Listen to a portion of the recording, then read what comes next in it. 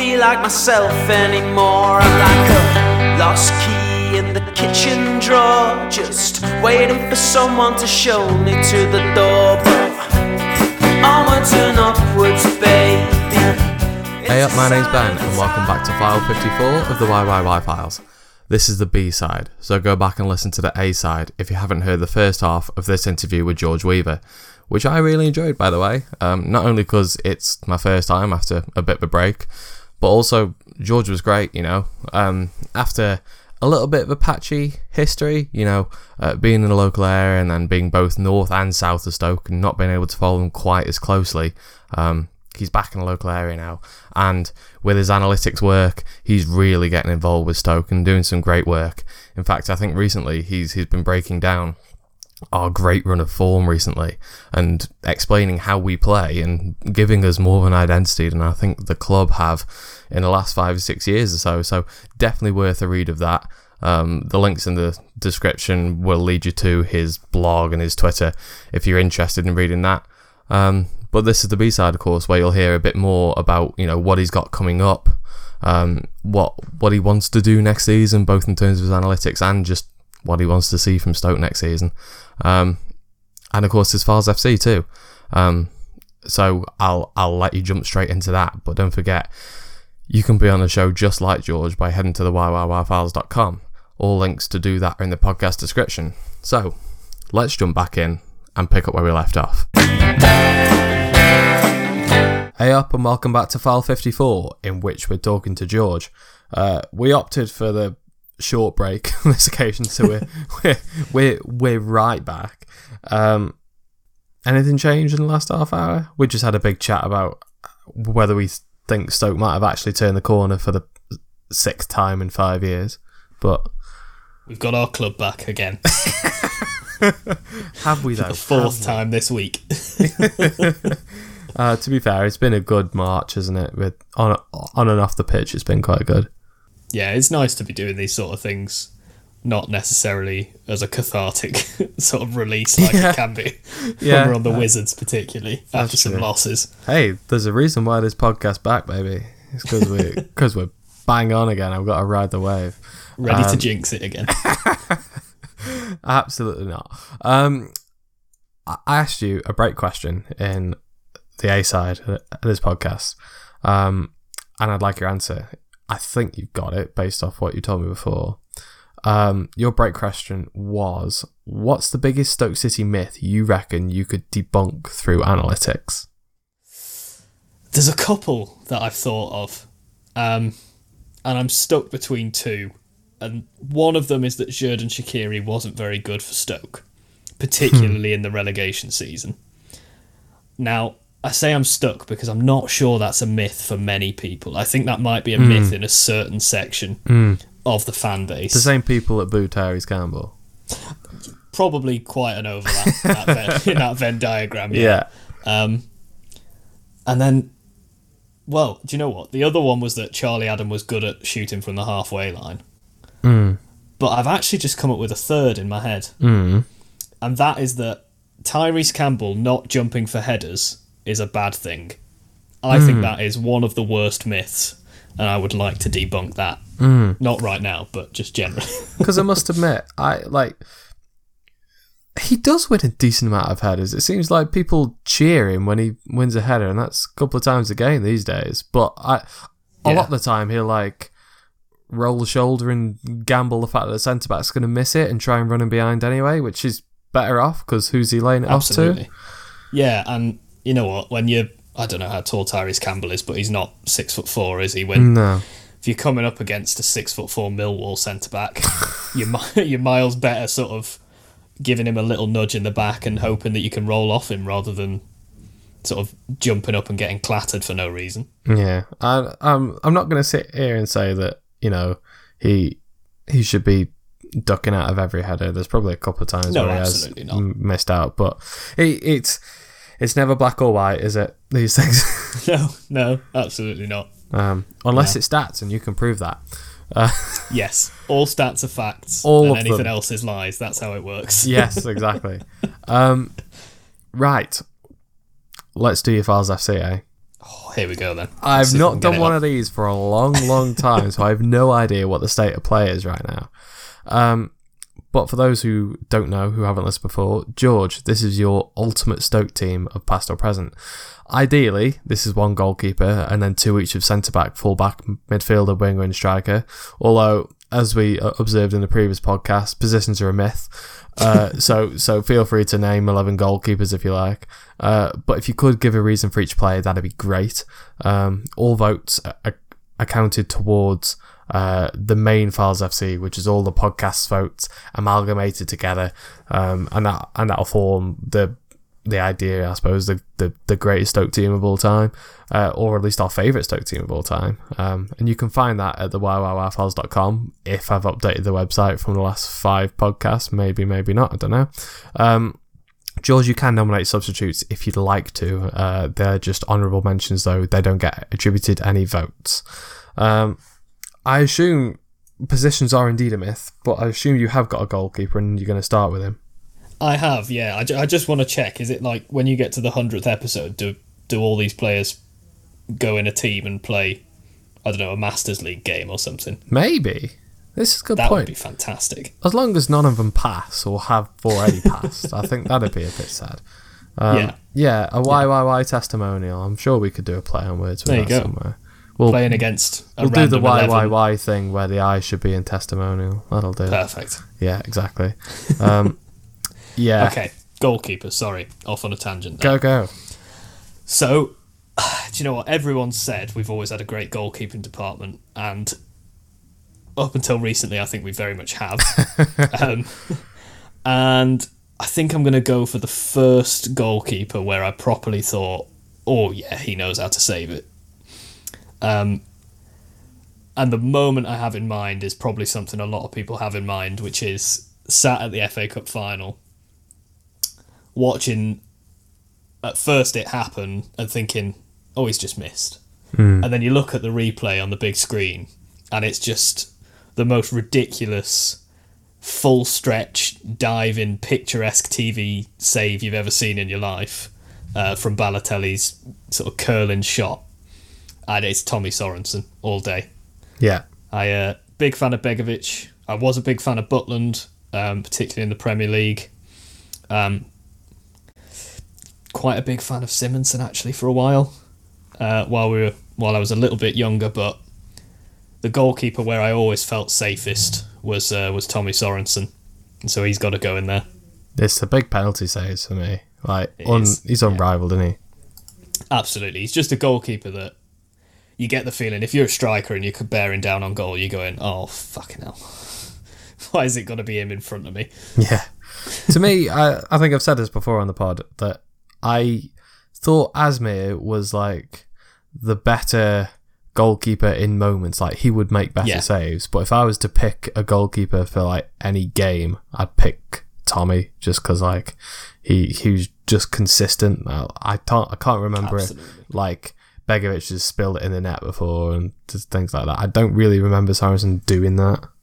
No, and do you know what? I think who there were other keepers we were looking at, weren't there, when we first went up? I think was it Carson and Fullup and people like that. Yeah, Sorensen came on trial, didn't he? Oh god, yeah, he did, didn't he? Which is absolutely crazy for a keeper of. I mean, he was already, a very well-respected keeper and an absolute gem of a purchase. That in the Premier League now, mate, we're arrogant. Well, that's the same window that we got like Saws and Kitson and Tongue and all those. That was a really bad transfer window when you think about it, actually. It's a strange one, isn't it? Because you've got 5 good players and then 5 just less memorable players, let's say. Yes, yeah. From the same one, yeah. I can't even remember that transfer window very well, to be honest. Like, I think we just scattergunned it, didn't we? And then realised what we needed in January. Yeah, absolutely. Yeah. Okay, that's goalie done. You got 10 more. Where are you going first? Let's go for fullbacks, I reckon. Okay. So, on the right, I did have a bit of a... Well, I'll sort of go through both fullbacks first, because I had a bit of a crisis with this. because left backs are obviously hard to come by. Yeah, for Stoke. I remember genuinely the response when Eric Peters signed was just something I've never seen. Of oh my god, is that he's a left back? What? Unfortunately, he's not quite made it in. At first, I had what might be a surprising one in Josh Tymon. And I think he'll go in my honourable mentions as just, as a fullback, a really, really fun player to watch. The way that he gets the ball into the box in dangerous areas, he's one of the players that I really enjoy watching at the minute. But I am going to invoke the positions are meaningless argument. And I'm going to stick Matty Etherington in there at left back. Yeah. Now I'm going to justify this because, for my view, the role that Matty Etherington played as a left midfielder at the time is the role that's more likely taken up now by a fullback. Oh, you've made this reference in the A side, and I can see what you've done. You've set yourself up because you knew this was coming. Exactly, and you agreed with me in the A side. Yeah. So now you have to accept no, I can't. And to be honest, I do remember. Like, I can't remember which game it was. I can't remember if it was 9-10 season or 10-11 season. I think Etherington had just taken the corner or something like that, and the opposition were countering, and Etherington sprinted down the other end of the field and managed to make a tackle just outside the box. I think, like, I remember him as a traditional winger, but actually he was more than that, wasn't he? Yeah, absolutely. Just one of two players who kept us up, basically. There was a front line there that sort of worked. There were some good throws and good set pieces, but Etherington and Beattie coming in was what made us a Premier League team in that season. Just so much fun to watch. And in the build-up to that cup final, defences couldn't stop him at all. It was brilliant. Apart from Wolves, who injured him, but yeah. That kind of ruined it a little bit. Yeah, it did a little bit. Yeah. But to appease you on the other side, I was going to go for Jermaine Pennant at first. Of course you were. I'll be honest. For, again, the same reasons. That spell where those two were on fire and sprinted down the wing at full pelt and whipping the ball into the box. And it was just...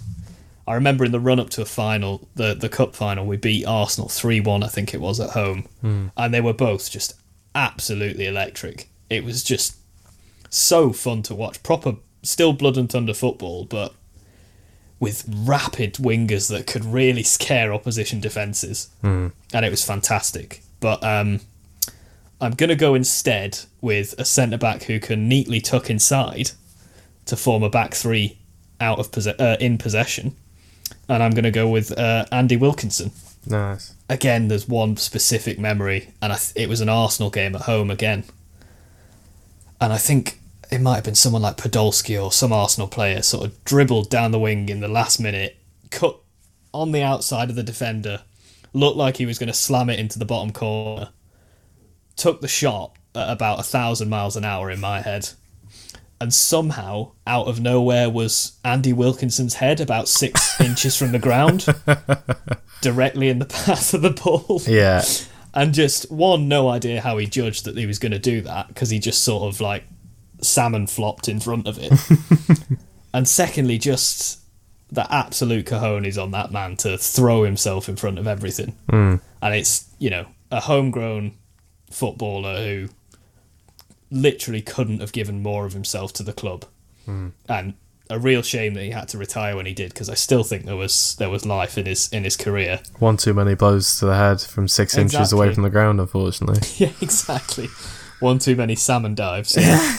But it just one of those footballers that you watch, and every time he does anything, you go, yeah, go on. Yeah. It's, a fan's footballer, and as much as I might be a stats cock, I can still appreciate that kind of player. Yeah, I know what you're saying. Yeah, a stat can't is there a stat for how fast a player flies in at a sliding tackle on Ronaldo? There probably isn't, is there? Expected concussions, probably something like that. Yes. But I will move on to my centre-backs. Okay. So the next one's the easy one. I'm assuming you can guess. Ryan Shawcross? Absolutely right. Standard. Shawcross, yeah. I can't say much more than's already been said about him. Just an incredible defender who, again, gave pretty much his whole career to Stoke and just got better and better and better as he went on. The fact that he transitioned so easily from being a centre part of, or a core part of Tony Pulis's, whatever Tony Pulis's football was, to being a central part of Mark Hughes's false 9 4-3-3 Stoke Alona ball. Just an incredible footballer, and if we're honest, absolutely should have been playing at a better team than Stoke. Yes. And if it weren't for perceptions around the club, I'm pretty sure that's exactly what he would have done. Would he have done a Harry Maguire? That's the problem. Yeah, I'm going to be biased and say he's better than Harry Maguire. Yeah, me too. I'm well aware that if anyone who's not a Stoke fan is listening to this, they're going to laugh at that. They're not, don't worry. Phew. But yeah, I just what an incredible, reliable footballer, and just a perfectly worthy captain for your club. Mm-hmm. The kind of sort of player who's going to be remembered for a lot longer than any of us watch the games. And he's still in town, by all accounts. Yeah, absolutely. Heard him a couple of times on the radio doing the summarising and things like that. Yeah, no, good on him. As everyone says, he's definitely got to be the next manager, right? Oh, God. Yes, romantically, yes. But also, don't please, can we have a proper manager? Also, don't do a Frank Lampard, like... Don't ruin your legacy, players. No, absolutely. I really couldn't wish him up more than all the best for everything he does, and it is always kind of got a place in Stoke fans' hearts, I think. Absolutely. The other one also has a giant place in my heart, but for slightly different reasons. I don't know if you can guess who it is from that, but I will say it's not Robert Huth. I mean, judging by your positions, is it Mamdouth? Like, I don't know. The overlapping centre-back Mamdouth. I mean, we could try it, but... are we going current or from when you were first starting out? My gut thinks it's from when you were starting out. Stoke Alona period. Oh, Muniesa? It is Muniesa. Yeah, absolutely. The first proper centre-back I've seen for Stoke. And by proper centre-back, I mean proper for a stats nerd. Yes. The first centre-back where he got the ball and you went, oh, okay, he's kicked a ball before. Other than Ryan Shawcross, probably. Other than people. Yeah, exactly, yeah. Just a really, really technically gifted player and a really clever player. And I think that's what I liked the most is... You don't often see a 5'10" centre-back actually doing well, but he was just so smart at reading the game and so smart on the ball that he was worth having there, even though he, could get done in the air a few times. I wish he played more. Absolutely, yeah. What a lovely bloke as well. Yeah. And that FA Cup League Cup semi-final, that I mentioned before, him and Philip Walshide, we all went into that game going, oh God, all our defenders are injured. And it was just a masterclass. Yeah. I mean, whatever side they'd put out, I feel like it was, Lallana and Benteke time for Liverpool, but even so, just a great pairing for that night, and yeah, absolutely cried with him when he missed that penalty. Oh, God. Poor guy. We love you, Mooney. Sorry, I thought it was a bit more harsh of a whimper than I thought I'd let out then. Okay, I'm assuming we're done with defence. We are, yes. Okay. In the traditional formation sense.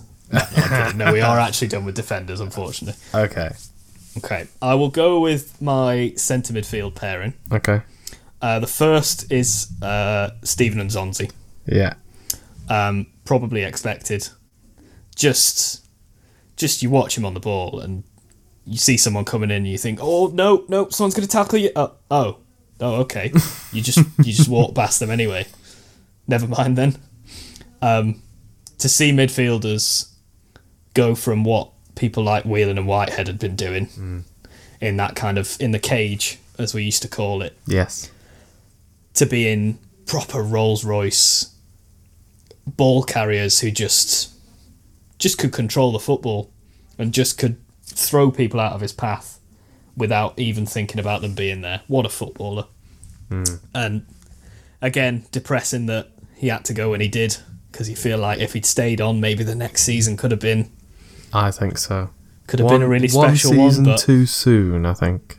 Yeah, absolutely. But, we can't turn our hat up at the career he's had in the meantime. Cause, No, absolutely. Fully deserved, and again, what a footballer. You were so close to not using the R word to describe him. Oh, the Rolls Royce. You were so close. Come on. And I don't think anyone's managed it yet. I think I'm technically in the world of publishing about football now, so... Can you for your next stats piece, define what a Rolls Royce midfielder is? I can define it right now in 2 words, and those 2 words are Josh Laurent. Oh, very nice. There we go. Yes, or Rude Hullet as he's better known. Oh yeah, absolutely. Okay, next to him. Perfect. Next to him, we have got Rory Delap. Nice.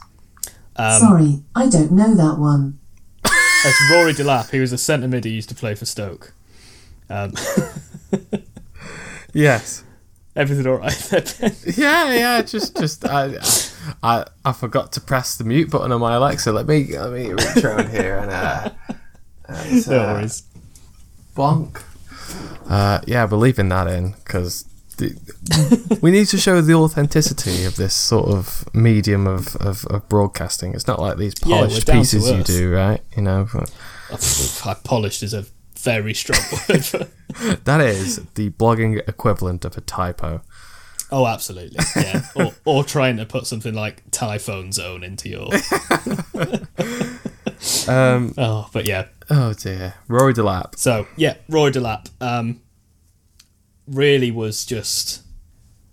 they say that thing about, every English fans always get excited for a corner, and the chances of scoring from a corner are about, I think it's 3 in 100 corners end up in a goal on average. So to get that exact same excitement, in fact probably more so, whenever we won a throw-in, it's amazing, within 40 yards of the box, was just like...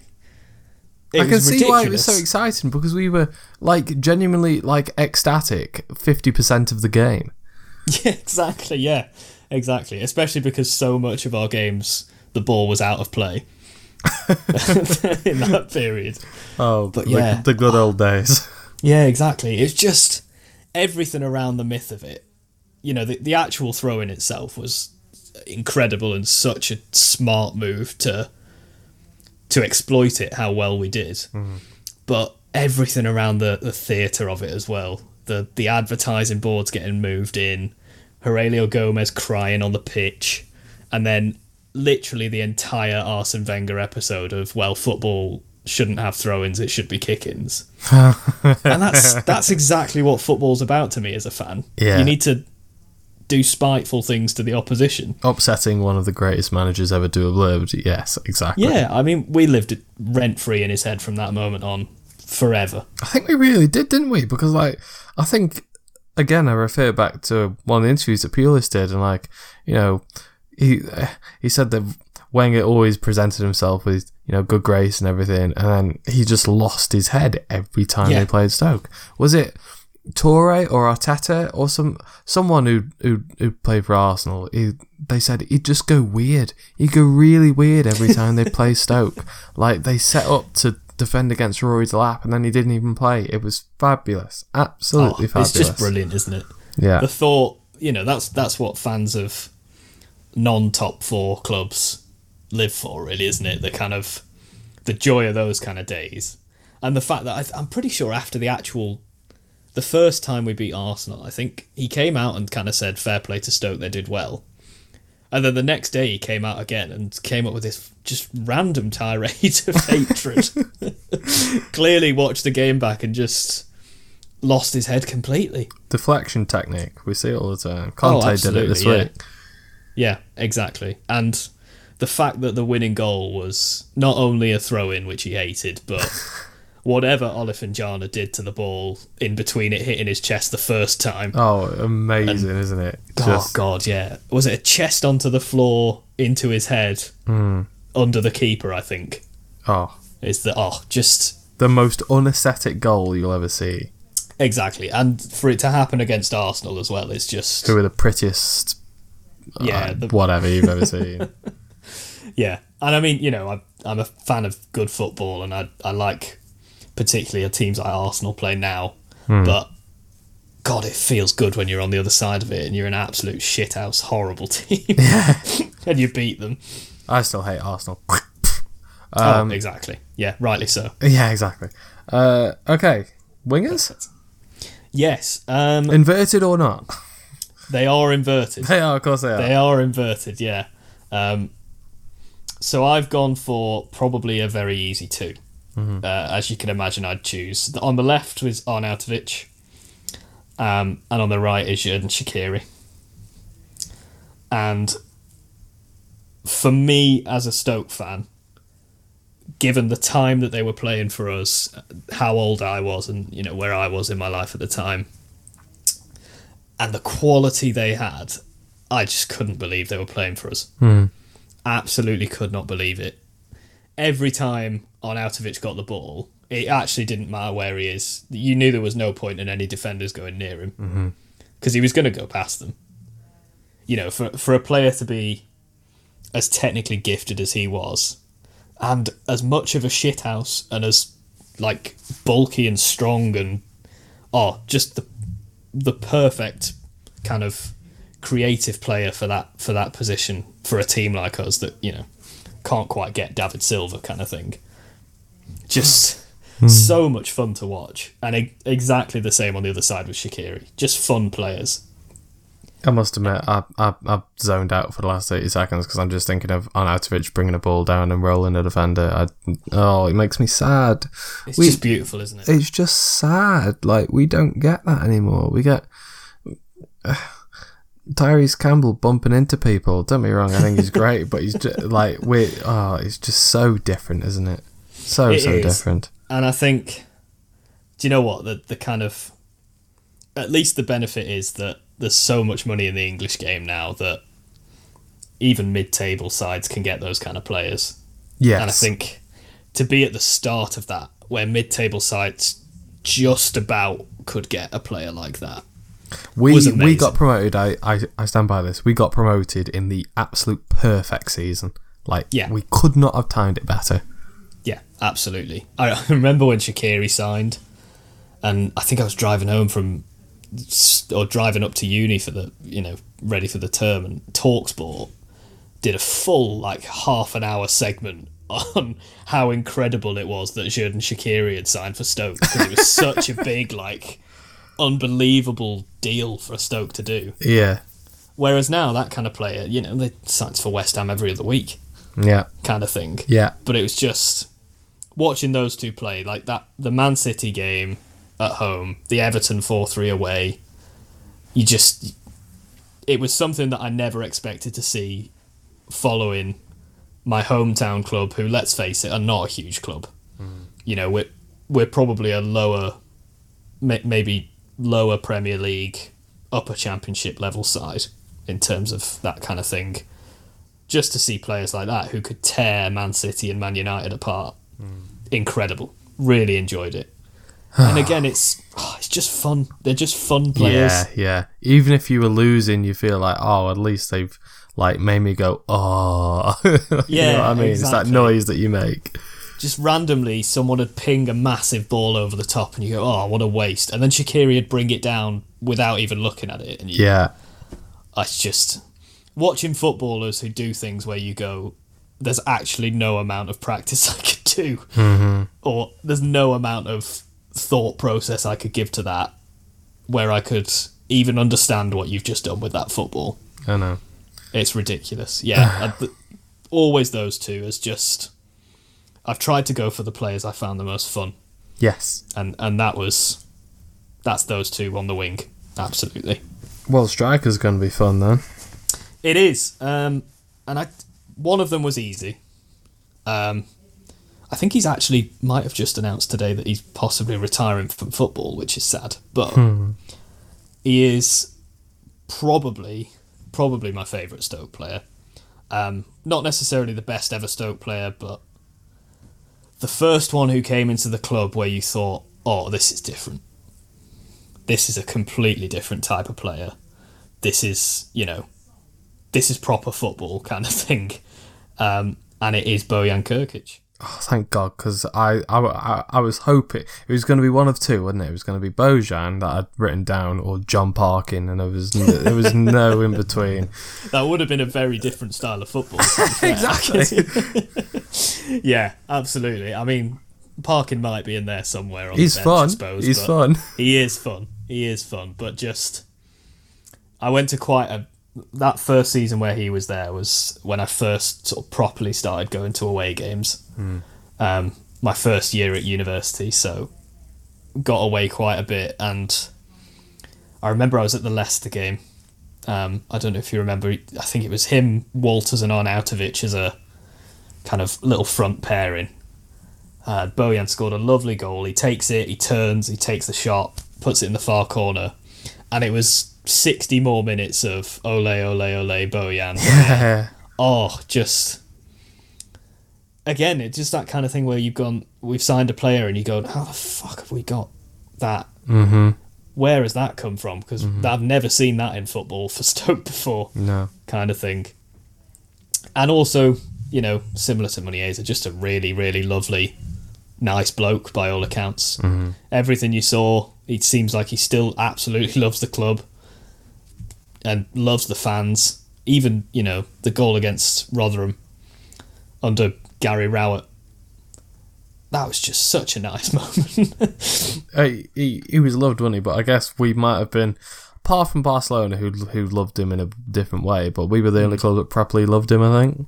Yeah, absolutely. And I think that's one thing that Stoke can at least offer these kind of players, is that you could become a legend here, sort of thing. I suppose that's what those smaller clubs can offer. Yeah. And to me, he certainly is a legend, despite, I don't know how many games he played, but it's probably less than 100 or so. Yeah, you can play, 600 games, but you don't necessarily leave a legacy behind like that, do you? No, absolutely not. And yeah, it's that legacy of Stoke Alona, of fun football, of feeling like anyone who's in front of us, not only can we beat them, but we can deserve to beat them. He sort of personified it, didn't he, a little bit? Absolutely, yeah. Just a completely different club to what it was 2 years or 3 years previous. Yeah. Miss him now. Me too. Sad. Last one. There was two in my mind. I could have gone for Walters, and I do love Super John.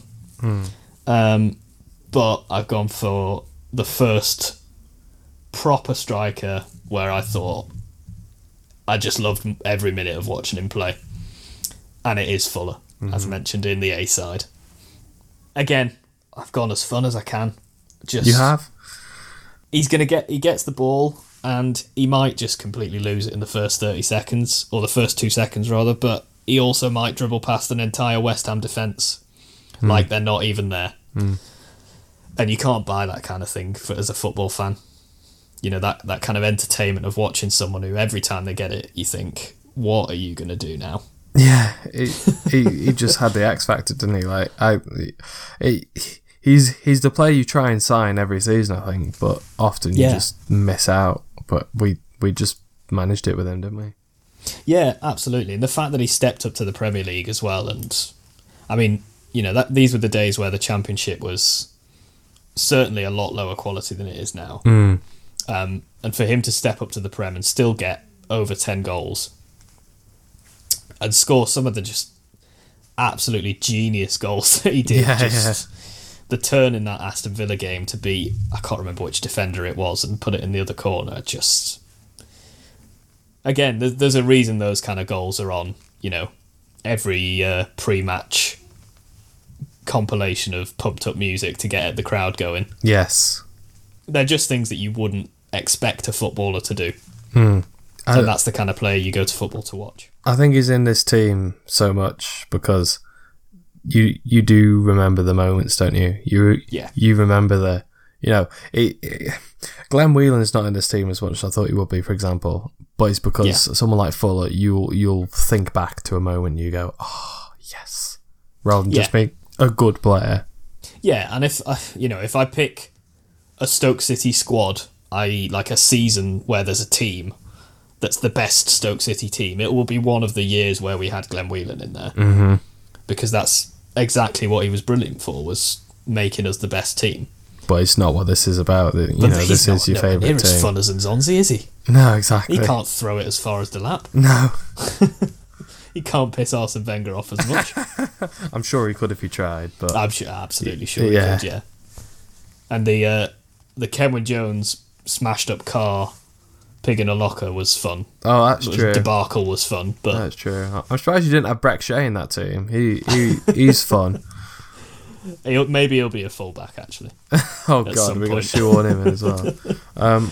Speaking of honourable mentions, you mentioned Timon. You got any more? Mm-hmm. Yeah, and I've gone again for fun, and I've gone for Kenwyne Jones.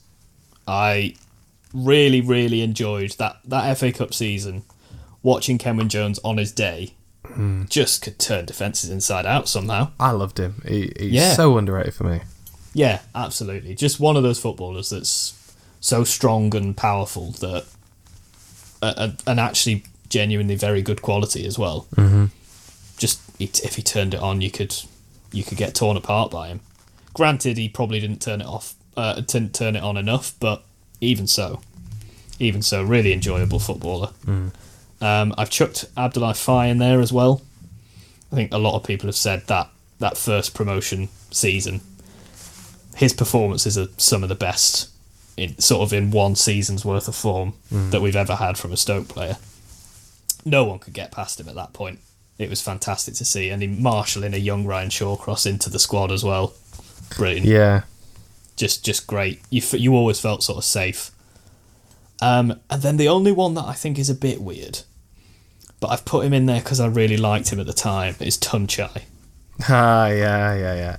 I don't know if you've had many of him at all, but not particularly. But he's one of my favourite players, Tunchai, and yeah, he's fun. He's just so unpureless, it's unreal. Yeah. And yet he signed him anyway. Whether he was part of the Who thing, I don't know. But oh man, yeah, he sort of made that sort of 2010-11 season. The first half, did he leave? For the second half, he did, didn't he? I think he might have done. Yeah. He went was to either Wolfsburg. then or the following season. Like, good team back then. Yeah, absolutely. Yeah. Blimey. A good player, probably in the wrong side for him. Yes. But also who could help make a team that was maybe transitioning away from Fuller. Yeah, if Fuller was off kind it, Tunchai at least would be plan B. Yeah, exactly. And yeah, I really enjoyed watching him. He was always the one that I felt should be playing more at the time. Yes, me too. Okay, so if Lovely. we're done with your fun team fun, team party.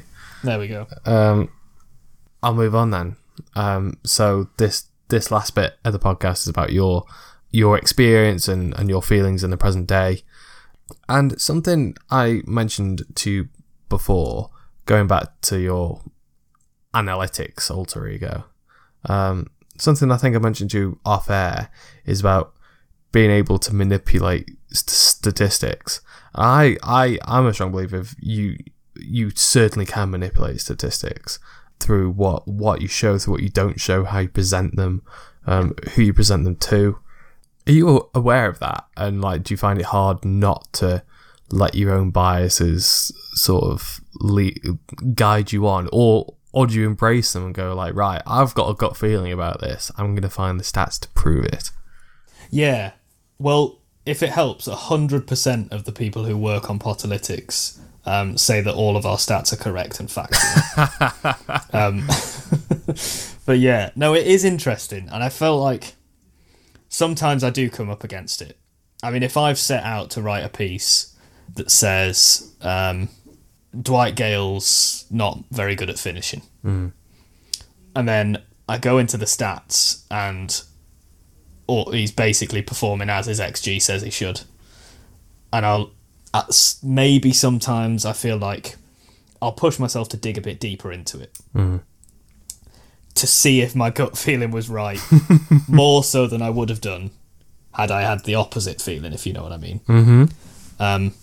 But I think that's sort of one of those natural human biases that you know is difficult for anyone to get rid of, really. Yeah, it's confirmation bias, right? You want something to prove what you're thinking. Absolutely. And, you know, if I talk about how good Tyrese Campbell is, I'm not going to include stats about how many tackles he wins. No. So, you know what I mean? It's a really fine line to walk with statistics, as to include things that are useful, but not necessarily just the things that confirm what you think. Yeah. I'm probably lucky in astronomy that, you know, in the sciences generally, you get taught quite a lot about what you should be including and what's statistically significant and what is useful and the kind of philosophy behind how these things work. But yeah, it is really difficult. I tend to go into things with a vague idea in my head. You know, I want to do a profile on Tyrese Campbell. I'm just going to make, for instance, one of the radar plots we do is just kind of a mixture of loads of different statistics in kind of 3 or 4 different, you know, defensive, attacking, passing sort of segments. And then from that, I try and figure out a little bit more in depth what I should look into more. What kind of videos should I look at to maybe tag things that I can see that are useful? Like, for example, I saw that he's really good at creating chances for other people. So I started looking at videos of him maybe getting shot assists and things like that and trying to see if he's doing anything different. But yeah, I think that's probably the way to do it. I'm kind of lucky in that I'm coming at it from a place of ignorance. So often I do just kind of have a gut feeling like, no, I think Tyrese Campbell's good. But I don't really, you know, I'm not an expert in football. You don't know that he's good. I don't know enough about it immediately without taking the time to look into stuff. You know, I can't immediately spot a world-class player just by watching 5 minutes of them. I'm not an incredible scout or anything. So I think that helps quite a bit. But yeah, the other side of it is just picking what's useful and what people can actually gain something from. Again, similar in science, you know, I can explain, if someone asks me what my PhD's about, I can explain to them in great detail about the models we use and all this stuff, but it's not useful to any of them. It would be truthful to say it, but it's not a helpful thing.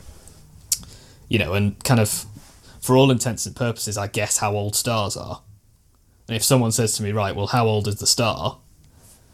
I give them a number. I don't give them all the sort of... You don't necessarily have to give all of the statistical kind of information behind that for these kind of terms. You know, I'm a bit nihilistic as well, in the sense that luckily it's only Stoke, so... It's just, it doesn't really matter, this, does it? Exactly. No one's going to sue you for this.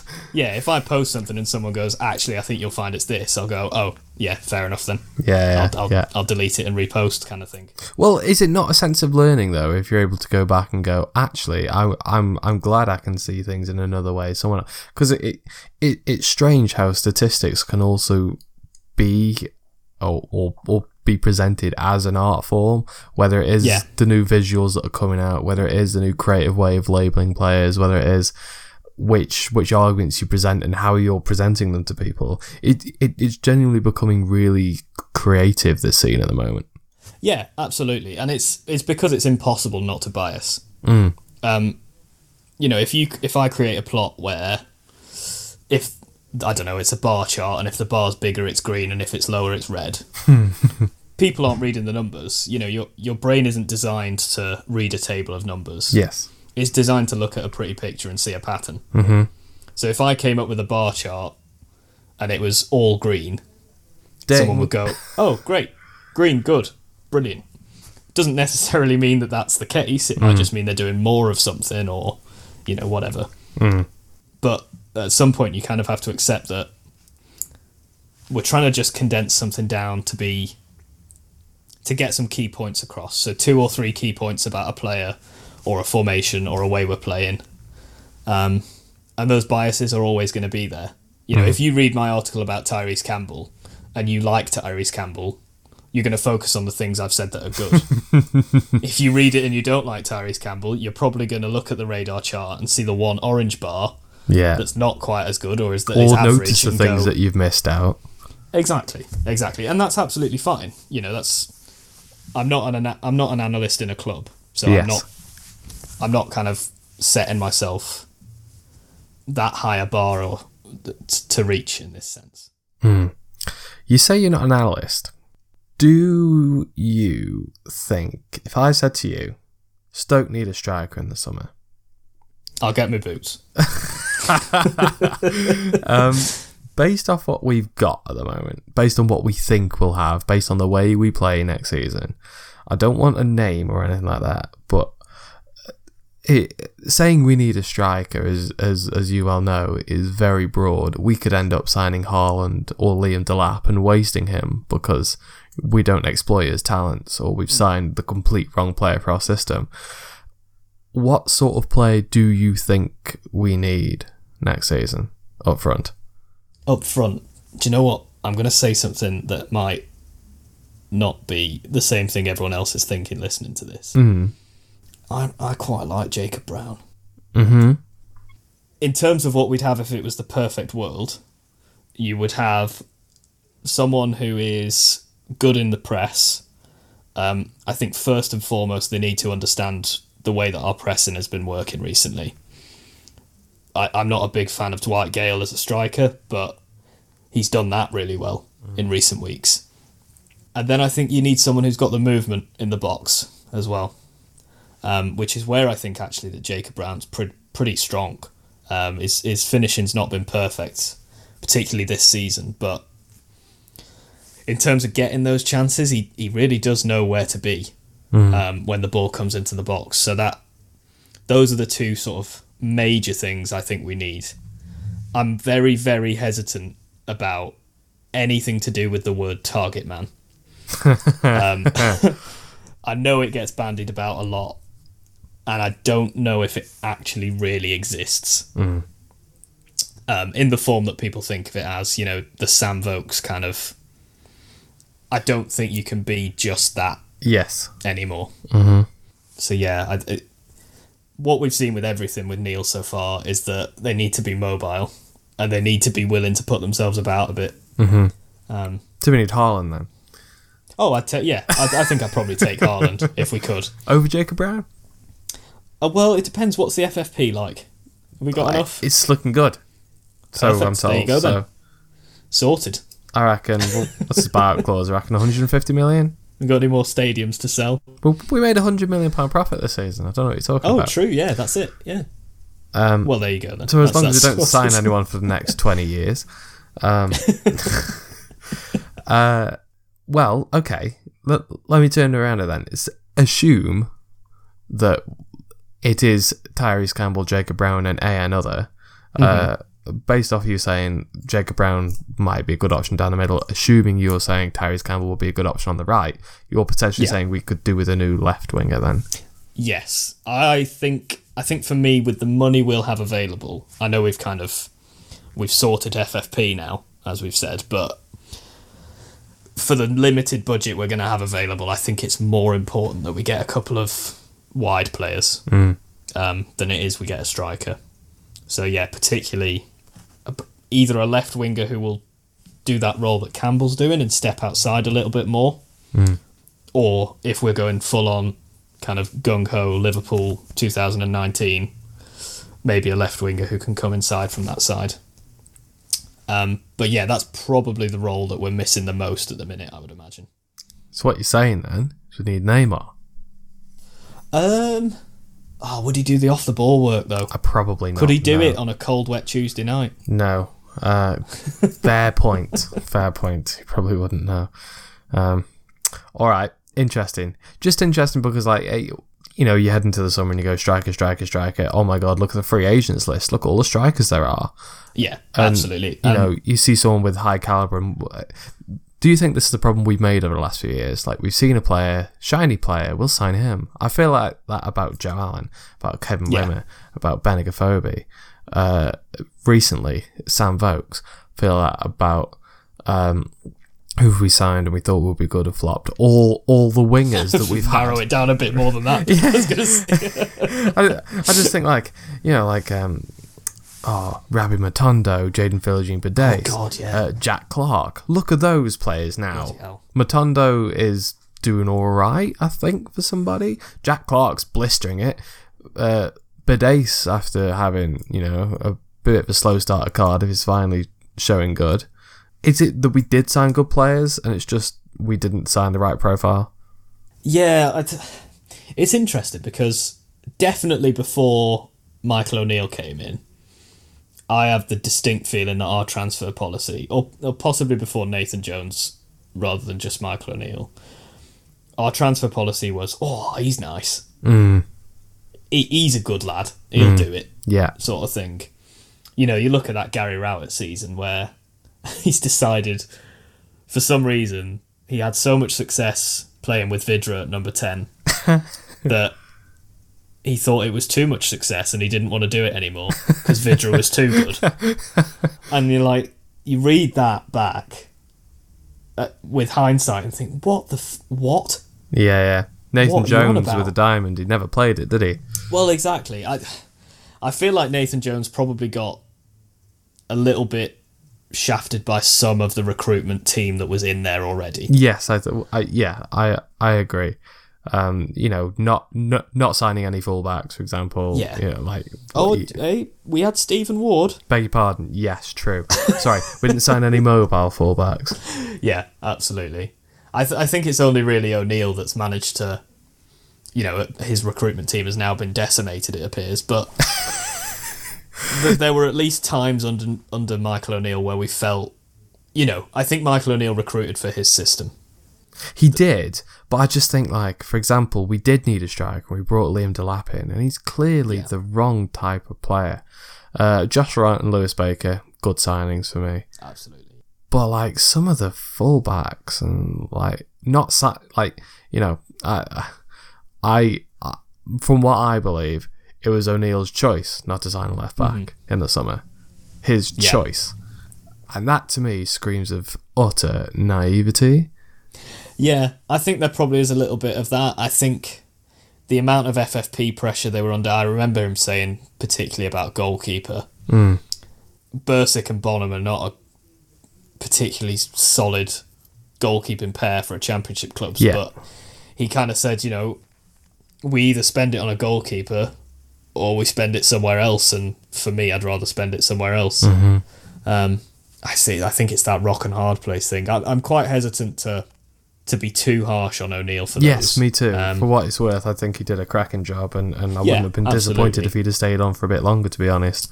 Yeah, but there were some weird things that I think, as much as I don't subscribe particularly to the manager run model that we've got, just solely based on most of the rest of football. But at least with Alex Neil, it does appear that he knows exactly what he wants. There's no kind of trying to find a thing that works. It's just, no, we're doing this and that's it. Yeah. And if a player doesn't suit that, then never mind. Speaking of next season, do you have any plans for next season? I know it's March as we record, but Stoke fans are looking ahead. Season's done, we're over. We're not getting relegated, we're not getting promoted, whatever. Loads of fans are thinking about who we're going to sign next season, how many loan players are going to be here, what's pre-season going to be like. Is there anything that, particularly with your stats stuff, or just you as a Stoke fan typically, if there's any games particularly or a quantity of games you want to go to, do you have any plans next season? Yeah, I think I'm just in the second year of my PhD at the minute, so the second of 3. So I'm definitely going to stick with the season ticket while I'm still in the area. Not knowing, one of the pains of academia is not knowing where the hell you're going to be in a year's time. So yeah, I'll definitely be there. I think with the stats stuff, I just kind of, I mentioned to you in the break, sort of off record, that just want to keep doing new stuff. I want to keep this thing going for as long as there's something interesting and new and worth writing about. If I'm still writing the same pieces in a year's time, there's a possibility it might start to wane off, which I imagine is not unique to me. No. I think of what I've done here. I've messed around with all sorts on it because you have to. You have to keep it fresh for yourself. Absolutely, and for people to read as well. There's only so many. God knows who's listened to all the files so far and still wants to listen to mine. God rest them. You can stop at any point. You are not obligated to listen any further. But yeah, it's just there's a couple of things that it depends on, and one is sort of if I can get into a position where I can get more access to things that I can write about. I would love to interview people, in analytics, for example. I would love to speak to people in the club, but obviously that's, clubs are rightfully and understandably quite closed shops with that sort of thing. But also there's the added, the expense of data and things like that. It's quite both in time and in cost, unfortunately. But as long as I'm kind of enjoying what I'm looking at and finding new things and discovering new things about football, then I'll write it, whether there's a million readers or one. Yeah, I know what you're saying. You just want to see where it takes you, I suppose. But yeah, exactly. But I have ideas all the time, and following through with them is hard, genuinely quite hard. But you've done stuff like this, and if you've done stuff with Wizards too, and you're clearly experienced in the sort of work you're doing anyway, and the fact that you like Stoke helps a lot. Hopefully that puts you on a good path to be able to try new things. And there's loads of creators out there already who are doing all sorts of good stuff, aren't they? Exactly. Can lend their ideas, I suppose. Yeah, and there's a 1,001 different accounts doing analytics, and each of them does something new and fantastic that I think, I can give that a go. Or I can try and use that metric or something like that. I think you hit the nail on the head there where you say it really helps that I'm a Stoke fan. I very much doubt I would be doing this if it was for, Ebbsfleet Town or whatever. So I think as long as I'm a Stoke fan and there's an interesting story for me to look into, or until someone better than me comes along and starts carrying it on, or writing more stuff, or has more info, I'm going to sort of keep up as much as I can, I think. Well, to enable those people who want to take over when you start doing content in a year's time, I've always wondered this. It seems to be such a strange field to get into, because you can't just pick up and do a bit of work on it. Or it's very hard to, because as you say, analytics data is very hard to come by just in the mainstream. BBC Sport only got XG on their stats, 3 years ago? Yeah. Nobody cares. The closest I get is a couple of these scores apps are now implementing a fair bit of useful data, but not necessarily in a nice way to present. The one I like these days is the momentum graph. I found that quite fun to look at. But it's not readily accessible content. I know there are people out there. If people are interested in being able to have a look a bit further, how do people do so? I assume it costs money to do so. How on earth do you get access to all this data? It very much depends. It doesn't necessarily cost money, to be fair. Okay. I do use a paid subscription, so I use Y-Scout for quite a few things. It's not too expensive, and there's quite a wide range of data on there. For the really in-depth sort of program bits, you would need to spend quite a bit of money, unfortunately. But there are also countless websites that have some free stats on there. So one I use quite a lot is fbref.com. Your issue there is it's not, it's a table of numbers. It's you could go on there and find whatever leagues, whatever you want, and they'll have a lot of Opta data. They'll have XG, post-shot XG, progressive runs, progressive carries, all these, ridiculous stats cock metrics. But that's a free website that's really, really useful. You just have to sort of do a bit of your own work to get those into a nice visual sort of representation. In terms of just sort of generally looking at nice things, like you say, those sort of momentum graphs, Infogol, their XG model is pretty good. I've spoken a lot to Mark Taylor, who you may have seen, sometimes guest columnist in the Sentinel, who's done some freelancing work for Infogol in their models and things like that. But yeah, there's plenty of free websites if you kind of have a look for them. I know particularly if you're really, really interested in working with the kind of nitty-gritty, really in-depth code and really in-depth data, then StatsBomb, who are one of the big major corporations that do these sort of data bits, they do release sometimes some free data. So I know at the minute they've got the women's Euros, the Euros from 2020, and the Arsenal Invincible season for some reason. All of those are kind of free data files that you can download and have a mess around with. But obviously the best place to look is at Potterlytics. Of course. Exactly, that's what I was hoping you were going to say.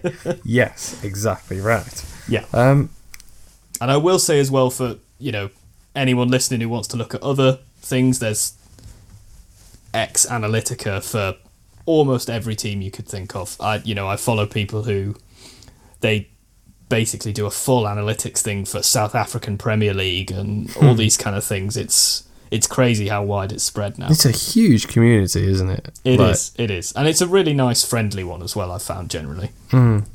So if you get into this stuff and you have questions, for the most part, people are really happy to answer and help out. And I've seen quite a lot of people, not saying that you should do this necessarily, but a lot of people are like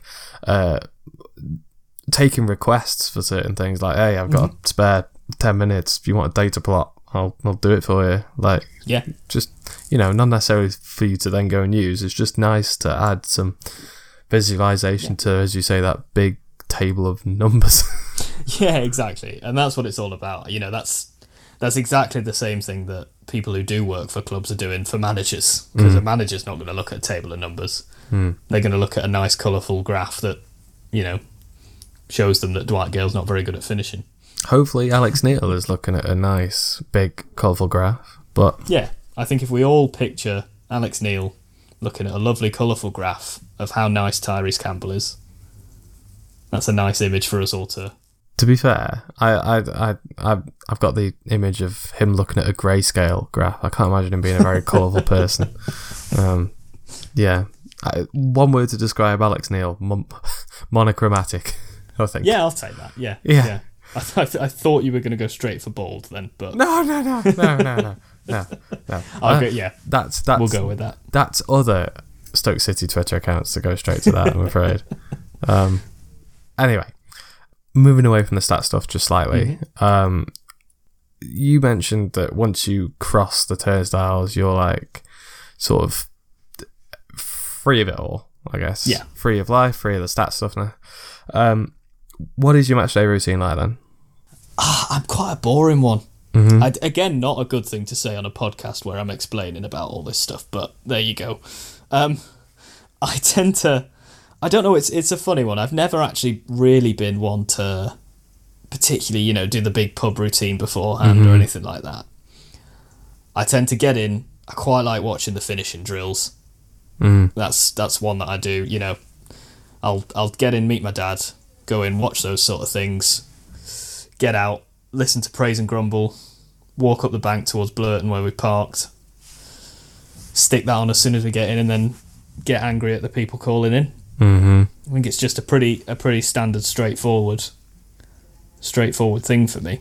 I think that's the case for a lot of people, unfortunately. A growing number as well, as it's expensive to, park somewhere else, go to 6 pubs beforehand, but hopefully Stoke do a little bit more to make that a little bit easier for us next season. Yeah, I think that's the other thing is I'm very much a person who does things at the last minute anyway, but I sort of, you think about, oh, well, I'll get to the ground at 1, and then you go, all right, well, what am I going to do then? Yeah. Oh, I'm just going to sit there. Yeah. Sort of maybe stare at a warm-up for a bit. Yes, it's So, hard, yeah. but particularly if you don't meet many people. Exactly. I have the same thing. Like, me and my dad get to the game for 2:30. Sometimes we go in Ricardo's, but even that could be quite hard if we just happen to be going with someone who's not a season ticket holder. So, Oh, of course, yeah. big improvement, Ricardo's, on what we had before, but Yeah, it's a little bit more. Absolutely. I will say, kind of, on the match routine and stuff, that I have sort of forced myself to not look at stats things until the day after. That's a good idea. Just let just yourself to try simmer and- down. Yeah, exactly. It would be too easy to kind of, I might put a tweet or something out, but it's quite nice to come home from the football and just, watch a film or Decompress. relax completely. Yeah, exactly. Relax from the thing that you profess, the thing that escapes you Yeah. the most. That definitely isn't a job, Yeah. but somehow feels Feels like like one at it, yeah. times. Yeah. For you then, what is Stoke's identity? What made you associate yourself with them all the way up until this point? God, yeah, I think for me, like I kind of said in the A file, it was that identity of I was kind of someone different, in the sense that I'd come from a different place when I came into my first school, sort of thing. I'd moved quite a way, and it was a nice way for me to identify with where I came from. So for me, the city and the club are a very close link in my mind. But I don't know. I think it's that. Yeah. We actually felt it a little bit in the last game, that it came back for the first time in a long time. Yeah. It's that little roar, in the matches. It's sort of, Yes, I know what you're saying. The little bit of like, come on. yeah. When we've just maybe had a couple of chances Yeah. and it's bounced back and we've kept the ball still and we're going again. It's that kind of little thing that, It's a bit of belief, like not just hope, Yeah. but like belief. Like, come on, we can do this. yeah, exactly. And especially after, the 5 years that will not be named that we've just gone through. It's Of just pure hoping. Oh, exactly, yeah. And you'd have 1 or 2 games in a row where you'd hope, and then that'd be it. Yeah. But this time we've definitely turned the corner, right, Ben? Absolutely. Yes, George. Absolutely. Brilliant. Turned a corner. You wait, we'll sign. I don't know. We'll sign. I don't know. Shane Long Tom in the Sawers. summer. Yeah, Tom Yeah, there you Sawers. go, Somebody yeah. daft like that, and we'll pay him 60 grand a week, and that'll be us FFP strong for another 3 years again. Andy Carroll, there's your target, man. Oh, God. Oh, God, Ben.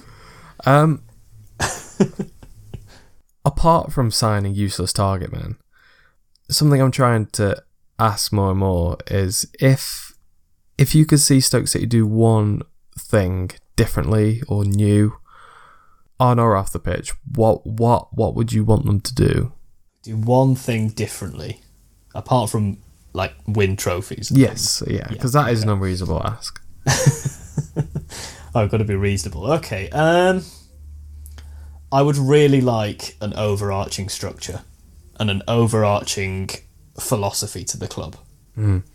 I said before, I'm not a big fan of manager-led or sort of managers as emperors within a club. And I do worry that even if Alex Neil carries on the trajectory he's in, which is brilliant, at some point he gets poached or he leaves or gets sacked after a bad run, whatever, and we go back to ripping up the club again. Yes, I agree. I think for me, I would love to see almost a head coach type club where we have a group of people who can use the money we've got to sort of define what Stoke City should be and give us a niche in football and give us a, that kind of consistency that means we don't have to tear up the whole City every time we change manager kind of thing. What is our niche? It's interesting because I think actually, as much as I've had criticism for the coach for the running of the club the past 5 years, I think one thing they've picked out quite well is that Alex Neil's football is football that works for our fans. Yeah. I think, well, obviously when it's winning, the same as any, but I think the kind of the way in which we go about playing in transition, and kind of doing, changing from slow to quick tempo, I think he's going to get a lot of credit in the bank very quickly if we carry on playing like we are and we carry on doing the things we are. It's almost like that kind of evolved version of Pullis, where we're aiming to get transitions, so we're aiming to get into positions where the opposition aren't just set in their own defence. By being pretty aggressive and by pressing high up the pitch and by being brave, most of all. And by biting back at opposition managers who play pretty football. Exactly, yeah. Back to the old days. Yeah. The Tony Mowbray of 2007. Yeah, I think that kind of, that bravery off the ball is something that I really hope stays as our niche.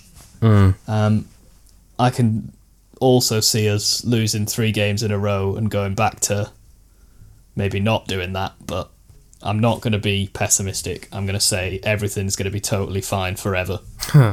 We've been there before, though. Exactly. Everything's coming up Millhouse. Everything... Yeah. Blimey. All right. I've got 3 more questions for you, George. Absolutely. Relatively straightforward. Well, the first one should be, but you might completely throw me off. If you could have any job within Stoke City Football Club, what would you have? I would be number 9 centre forward. You would? Excellent. Not enough people are brave enough with that. I would be absolutely awful at it, but I'm going to pretend if I've got to the point where I could get the job, maybe I would be actually okay. Yeah. So, yeah, absolutely, 100%. Number 9. Good. Good man. I like the arrogance, because you could have quite easily said stats nerd. But oh, no, that would be, me as I am now, that would be fantastic. Yeah. But me in this hypothetical universe where you would want football, to be a striker. I would want to be a number 9, yeah. Absolutely. Excellent. Good man. Right. I offer up the chance for people to shout them out if there's anything that we've somehow missed in the last 2.5 hours of podcasting. If you've got any shout outs to give, particularly for your own accounts, because I haven't done that this half yet. But anything else you want to discuss, anything you want to say, any people you want to throw abuse at, go ahead. This is your bit. How long have you got? Oh no. I'll my own accounts are if you want to have a listen or have a read of even more of this, then I'm on Twitter at Potterlytics, so Potter LYTICS, and the longer form stuff and our little stats hub where we've got some stats that get about Stoke that get updated kind of after every game for players and teams and stuff like that. That's at Potterlytics, same spelling, .blog. I will throw out some shout outs actually. I really want to shout out Expected Kilns, Tom Thrower, for just starting this off in a way that kind of made me realise that actually if I think something is better than it seems to be, in the Nathan Jones era particularly, I didn't feel we were playing badly, but we were losing. I was quite happy when I managed to read Tom's stuff, and he did really, really good work in that time. I, weirdly enough, went back and read an old one a couple of weeks ago, when I was first looking at, also a couple of months ago, and I was first looking at doing a long piece. It's great. Absolutely, really interesting, really well written. So fair play to him, shout out to him. And also, they're definitely not listening to this, but Tifo Football. If anyone wants to more generally look at some good, in-depth, interesting and well-researched football content, Tifo Football on YouTube, just a really excellent account. And another reason that I started to get into this sort of thing. I must admit, my YouTube recommended is just filled with Tifo. Absolutely, yeah. And shout out to also my dad if he's managed to get this far. Hey, I have a distinct feeling he won't have done. Hey, you never know. I think you're underestimating him.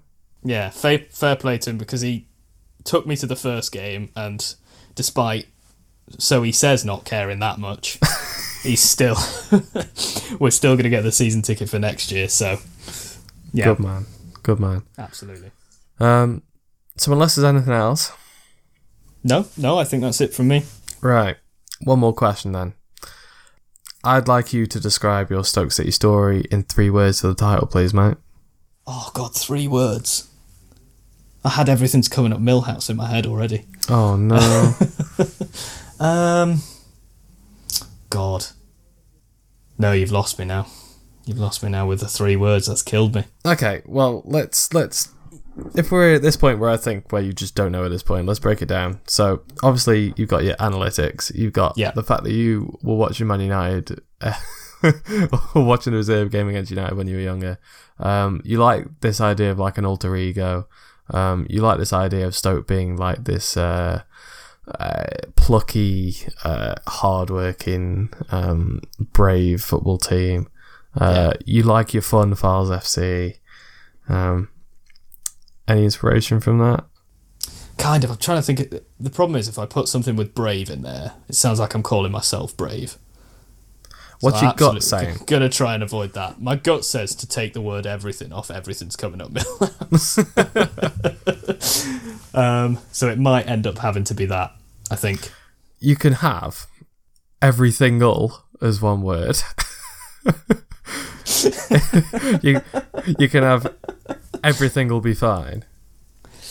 That's being a bit too optimistic for me. Oh, too optimistic. A bit too optimistic. Okay. I'm trying. Let's go with Stoke off fun, but I'm still a bit pessimistic, so we'll go Stoke off fun? ?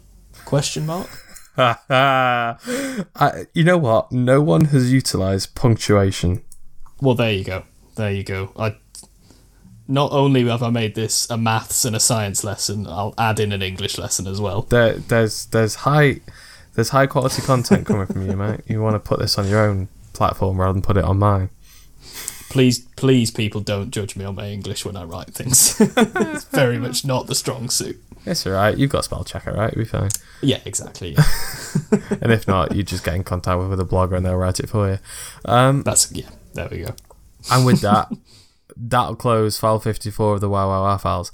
Firstly, George, thank you ever so much for coming on and sharing your story. It was nice that, like I say, somebody reached out and wanted to do this so I could break my duck.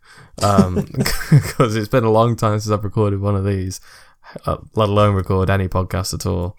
And it's just reminded me why I used to do it all the time. I really like it, and hopefully this is the start of me getting back into it, just as it coincides, as you said, with your stat stuff of Stoke getting back to better times. Everything will be fine, everything will be fun, Stoke is fun, whatever.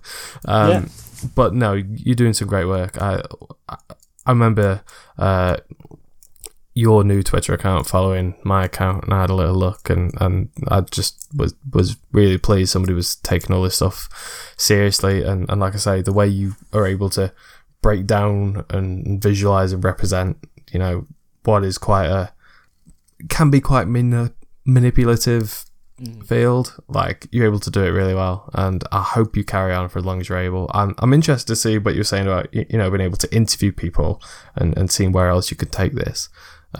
Hopefully you do stuff that we've not seen before, because there's certainly space for it. But either way, you're doing a smashing job, and you did a smashing job today, so thank you, mate.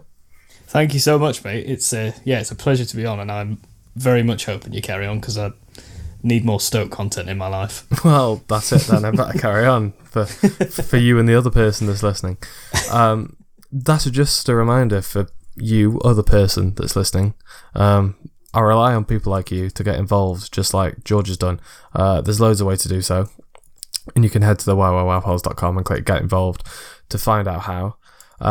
If there's something that I've not done somehow, I feel like I've done everything under the sun at this point. But if you've got any ideas, if you just want to say hello, you can either contact me on social media at the www.wowpals. You can send an email to the www.wowpals@mail.com. There's other ways to do so on the website, as I mentioned. All those links, including all the links to George's work too, they're all going to be in the podcast description. That's it, I think. That just leaves me to say one more time. Thank you very much, George. Thanks very much, Ben. And thank you very much for listening. And until the next one. But don't forget, it could be your file one day. Fizzini to 40.